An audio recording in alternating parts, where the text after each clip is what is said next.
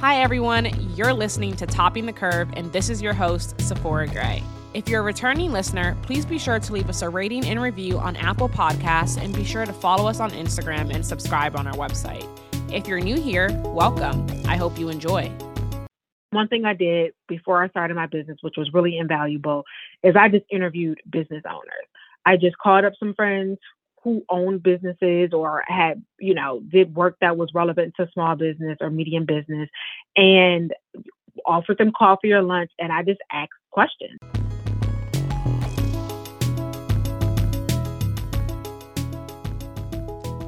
Hi, everyone. Welcome back to another episode of Topping the Curve. On today's episode, I have Shavon Smith, who's a small business attorney. So Shavon, will you please introduce yourself to our listeners? Hi, Sephora. Thank you so much for having me on your show. Very excited to be here. My name is Shavon Smith. I'm an attorney in Washington, D.C. I'm the founder of the SJS Law Firm, where we help small businesses and medium-sized businesses solve their legal issues. And I am a graduate of Howard University School of Law. Shavon, I'm so excited to have you on the podcast. I know I just mentioned this to you before we got on air, but I'm really curious as to what led you into your current line of work. So what did you go to law school to do, and how did you get here? I didn't go to law school to do anything in particular other than not work. I graduated from college in 2002, and it was right after 9/11, and the jobs were a little bit scarce. But more importantly, I always knew I wanted to go to grad school, and just in talking with a bunch of different folks, felt like law school would be a good choice because I thought it would open up a lot of opportunities, which is true to some extent and not completely true. So that's how I ended up in law school. So I never had a lifelong dream of being a lawyer. I just knew I liked reading and I liked writing, and I liked analytical thinking. So I thought this would be a good place. So that's how I ended up in law school. And then subsequent to that, I clerked for a judge. I clerked for a judge at Anna Blackburn Rigsby, who is now the chief judge of the DC Court of Appeals. And prior to that, she was on the DC Superior Court. And then I spent, can't even remember, 6, 7, 8 years, maybe 6 or 7 years at a firm in DC, a big firm in DC that no longer exists. They were acquired by another firm. And I did that. And by the time I left that firm, I was probably a 7th or 8th year or so. And I was asked to leave. I was terminated.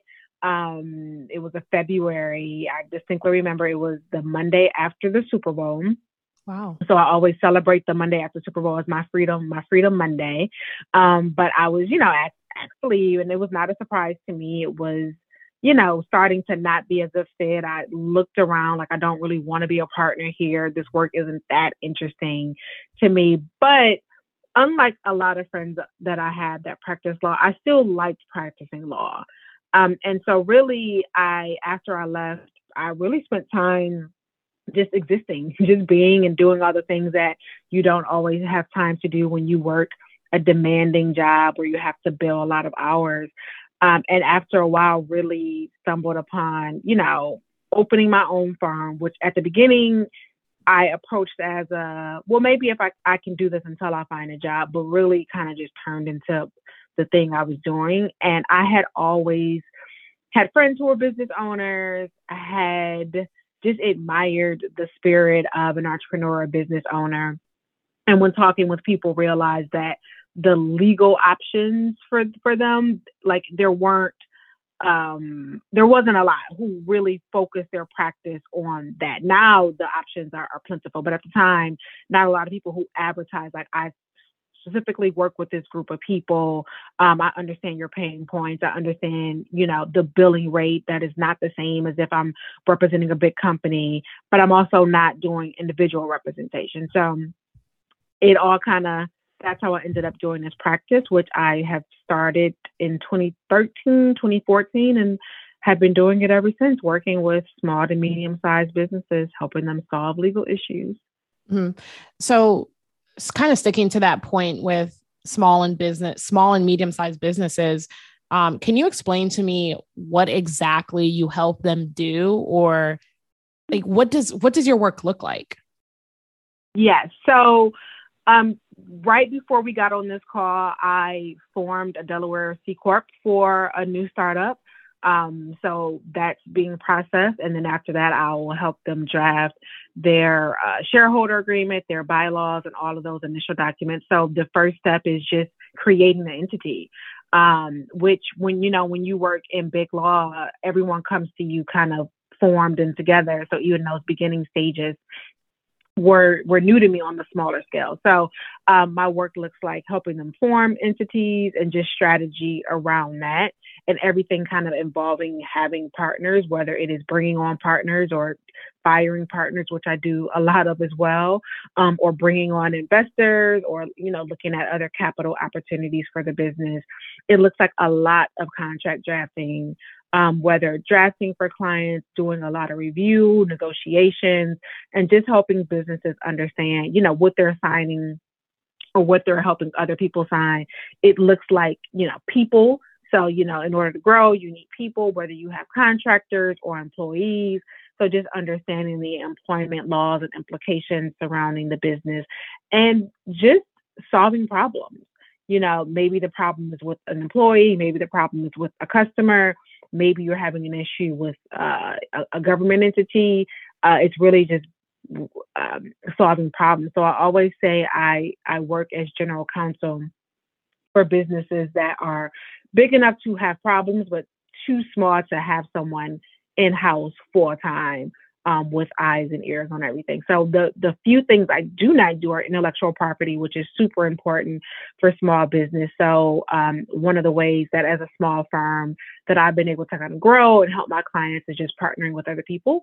So I have another firm that I work with for my clients' intellectual property needs, and then tax is definitely not my thing. So again, partnering with other firms to help my clients kind of figure out those things. And then it's also just, if it's something I don't do, just being able to issue spot and saying this is a problem and we need to find an expert who is not me, who we can bring in to help us with this. And then lastly, litigation. I don't do a lot of it, but clients, especially long-term clients, they get sued, they get a breach of contract action, or they get an employee who's filed a claim with EEOC. And so I'll step in and help with those matters as well. So it's really a very broad practice. And I always say my narrow niche is the people that I serve, but I do a lot to make sure they're protected. Mm-hmm. So in your role as a small and medium-sized business attorney, it kind of sounds like most of your work is kind of helping them either form their company or helping them develop their company, or doing different like contracts, or whether it's like forming I think it was a C Corp you just said. When you talk about how you help them with any problems that may arise in that role, are you acting as in a regulatory role where you're advising them on the best plan of action?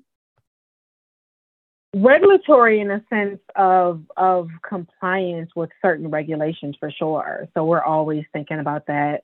I have a client kind of going through an investigation right now on some wage and hour issues, and that, a lot of regulations involved there. So it definitely touches compliance and regulations for sure. Mm-hmm. So when the people that you work with, your companies, and I know this is something that lawyers, I guess, learn early on, that when you're an attorney, you represent the company. So when you are representing these companies, who is your client? If the CEO of the company is coming to you, do you technically represent the company and the CEO? Or could you, in an instance, I don't know if there's co-CEOs, like you mentioned, sometimes you'll fire partners. Like, how does that balance come into play? Yeah, that's a great question. And I think it's even more poignant given my client base is the client is typically the owner. But I usually end up talking to maybe a chief operations officer or a human resources manager or some other high level person, maybe more of my day-to-day contact. And that usually comes about as clients grow. Because I have a lot of clients where they call me from day one. So it's just them in the beginning or just them and a partner, and they're the client. And as they grow and they build out departments, you start to interact with more people. The reason why that's an interesting question is because my clients are smaller enterprises, the lines blur because they look at you as their lawyer and not necessarily as the company lawyer. And you always have to be in a place and reminding them that I act in the best interest of the entity. And to the extent, and typically when I'm doing a partner divorce, when kind of partners are disassociating from an entity, it's typically new clients. This is a difficult question when you have people you've worked with for 5 years and then there is a dispute between two partners. In a lot of ways, you have a conflict there. So I'm always kind of reminding clients that I work in the best interest of the company, but those lines definitely get blurred because they see you as their attorney. They start calling you about personal things that aren't necessarily related to the business. So it is important, to keep on top of those ethics in terms of who the actual client is. Mm-hmm. So another thing that you talked about when you were explaining like what you do and what your work with your client looks like, you mentioned that you don't do litigation. So I'm curious as to, I guess, one, what led you down this path? Like, was it the work that you did at your big law firm? What kind of led you into thinking, oh, I'm going to specifically be a small and medium-sized business attorney instead of just any other type of, transactional attorney? I'm thinking along the lines of you have law students who, they know they want to be transactional or corporate attorneys, but they're unsure of if they want to go into M&A or maybe trust and estates or real estate or anything along those lines. So how did you know? Yeah. So I will say, to say I don't do litigation would not be accurate. I do it more than I want to, but I usually have 1 or 2 cases floating around, but I definitely do not advertise myself as a litigator. I would say what led me down this path. Yeah. And one thing I didn't mention that I do is a little bit of real estate and mostly commercial leasing. So you have clients who are getting space. So I help with that, which is really just reviewing a contract. Honestly, I would say I let the work guide me. So I didn't necessarily start my practice and say, I'm going to work with small businesses and I'm only going to help them, merge and acquire other businesses. Or I'm going to work with small businesses and I'm only going to help them on intellectual property matters. I just said, I know I want to work with these people and let's see where the work goes. So it really was me just finding people that I liked what they were doing. And then I started to get a sense of, these are the types of issues that these types of businesses have. And so really tried to position myself as an expert on the things that affected the particular clientele base I was interested in working with. Okay. So you let your clients kind of guide you. So my next follow-up question is, did you choose your clients? Yeah. I mean, in the beginning, you are just happy that the phone is ringing, right? But I knew what I was looking for and I knew when to say no. So I knew if something came like, that's not quite what I'm trying to build here. I knew when to say no. And I knew and learned how to position myself to find the clients that I wanted.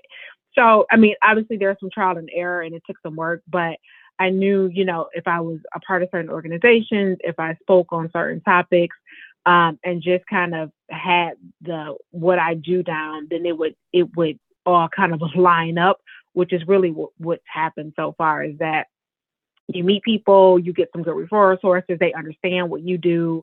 They have a lot of friends who do the same thing. So for instance, I work with a number of folks who do government contracting and they know other government contractors. So then you kind of start to build it out in that way.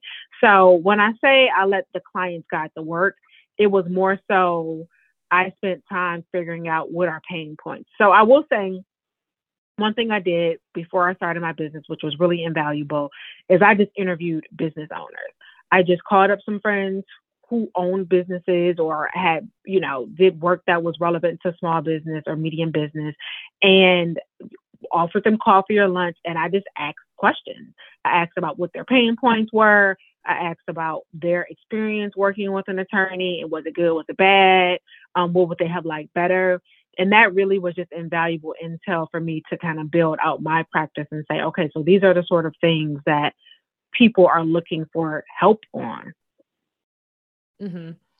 So another question that just kind of popped into my mind, as you mentioned that you interviewed these business owners, what does your client interaction look like? How much are you either on a daily or weekly basis interacting with your clients?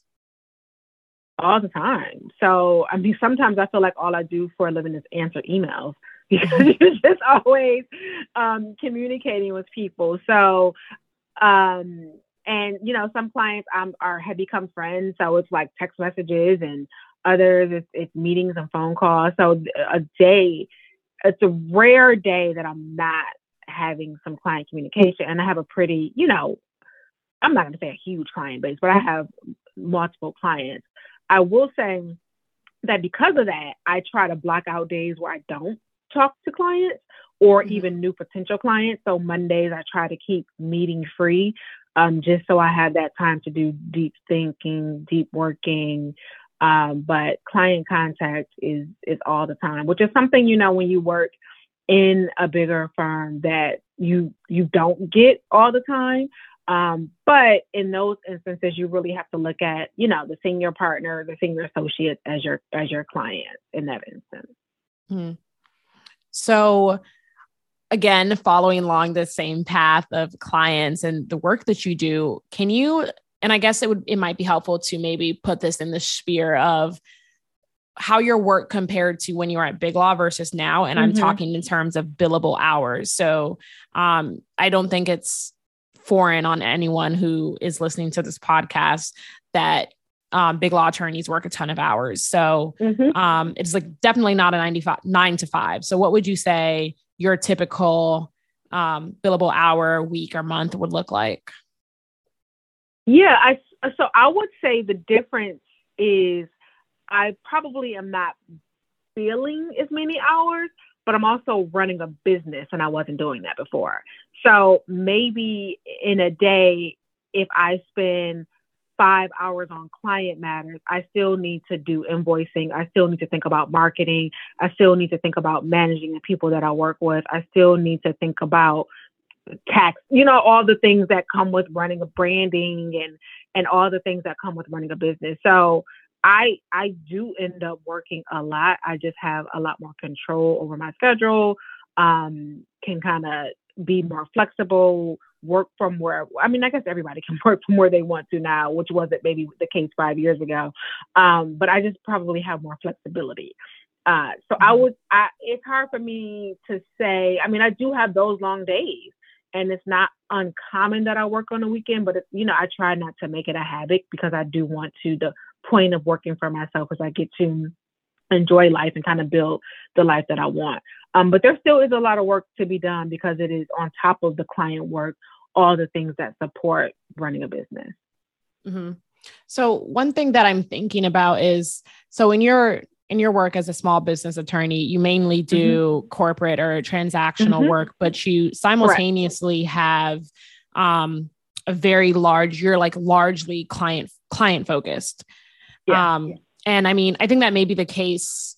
That is probably the case in some Big Law instances as well, in those corporate and transactional practice groups as well, but maybe not so much for more junior associates. And so what's one way that you were able to prepare yourself for the client-facing aspect that you found yourself coming into as you started your small business attorney firm? I will say the one thing that I mentioned earlier is just blocking out time to, people do business with people that they like. So be likable, but also just people want to know that they're being heard. So empathy and listening goes a long way in interacting with clients and preparing for that client-facing role. And just to remember, I think sometimes we have the false sense that people expect us to always have the answer, always know the answer. They really don't. What they expect is that you'll help them figure it out, and that they can trust that if they put this in your hands, that it's off of their shoulders and that you will help lead it to some sort of resolution. So, I think a lot of maybe younger lawyers make this mistake where they want to seem authoritative or that they have the answer. And the person has come to them and they know exactly what to do. I often say, I don't know. I'll have to get back to you. Let me think about that. So I would say just approaching it from a place of learning, from a place of empathy, and that people don't necessarily expect you to have the answer, just that they can trust that you will help them solve the problem. Mm-hmm. So as we're thinking about, your small business firm, SJS law firm, and the path that led you here, is there any other degree, like maybe like a business degree, that you feel like you needed or would have been helpful in your firm, or is a law degree completely sufficient? Yeah, I'm going to say, to practice law, unless you're doing something super technical, intellectual property focused, the law degree, I say, is sufficient. I have contemplated various business certificates just because I've been interested in topics, but I don't necessarily think it's important. I do think I have just an interest in business in general. And so I find my clients fascinating. I find their work fascinating. And so I spend a lot of time talking about that with them. And so that helps me kind of learn how they manage things. And just so I am always approaching my business clients, from a legal standpoint, but sometimes it's a business question too, and making sure I'm always keeping that in mind. So I would not say that I'm lacking because I don't have the business degree, but I could see how it could be helpful for some folks as well. Mm-hmm. And Shavon, what advice would you give to all law students and then even attorneys now who either want to go and be a small business attorney or are considering a career move? What advice would you give to them to succeed in this arena? So the advice is the same advice I would give you if you said you wanted to be, a tax attorney or a criminal law attorney or family law attorney. I would say it's just to talk to people, get to know people, open up your network, find people who do something that you think you may be interested in, and speak with them. They may have opportunity for you to shadow them, to learn more about what they do. Just build up your network. And the good thing about that is that no matter what you decide to do, there are people there who will be willing to help you. So that's one thing. And two is just learning. So there are a bunch of free classes and courses on any topic you want to learn about, whether it's in business or anything else. So spend some time on those areas and issues, and see if they are of interest to you. But just opening up your network and making connections is super critical. And now, Shavon, I'm going to bring us into the section of final 4 questions, which is, I'm going to ask you 4 questions, and I would just like for you to say the first thing that comes into your mind, but you can feel free to elaborate. Okay. First question. How can law students best set themselves up for success? I would say the same thing I just said in the previous question, which is opening up your network. And I would say it's something I failed at miserably early in my career. But just being able to think about a thing you want to do and pick up the phone and have someone in your network that can help you, walk you through it, is going to be invaluable throughout your career. And it's going to be on the minutia of, I don't understand this rule and how I'm supposed to file this document, pick up the phone, or to the big picture of, I need to move across the country and make a career change. Who can I call? So I think just in a genuine way, building your network. So, people understand that you're networking and you should be intentional about it, but you should also be genuine about it as well. Mm-hmm. How can attorneys find success in the workplace?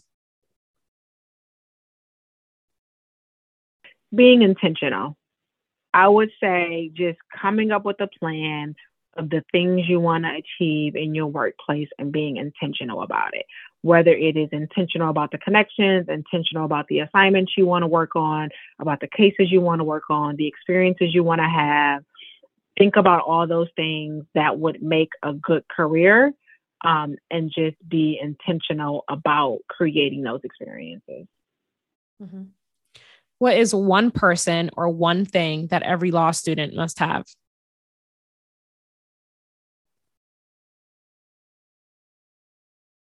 One thing I would say, just resiliency. It is challenging being in law school, so I would say a thing is having some resilience. I would say a person. I guess the obvious answer would be a mentor, but I would say just a friend who is going through the same thing. So I think the friendships you make in law school are important, because just to have someone, because it's hard to explain to someone what the first year of law school is like unless you've been through the first year of law school. So just someone who can, keep you motivated, who's going through the same thing, I think is important. Mm-hmm. And then finally, how did you relax while in law school? How did I relax? The thing that comes to mind is just friends. I had roommates in law school and they were a lot of fun.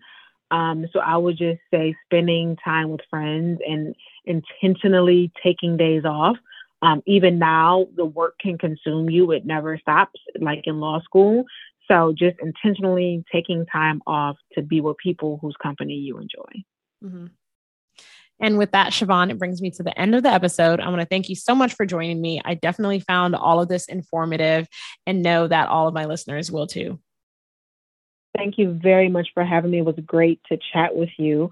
And always, my phone is open. My email is open. If people have questions, they want to talk more, I'm very, very happy to do so. Hi, everyone. Thanks so much for listening to another episode. As Shavon said, all of her information will be left in the show notes, and you should definitely feel free to reach out to her and definitely check out her website and her law firm, SJS Law Firm. As always, guys, if you have any questions or any suggestions, please reach out to me. You can reach out to me via my website, Instagram, or anything, and follow us on Instagram, follow us on LinkedIn, follow us on Facebook, and I will see you guys in my next one. Thanks. Bye.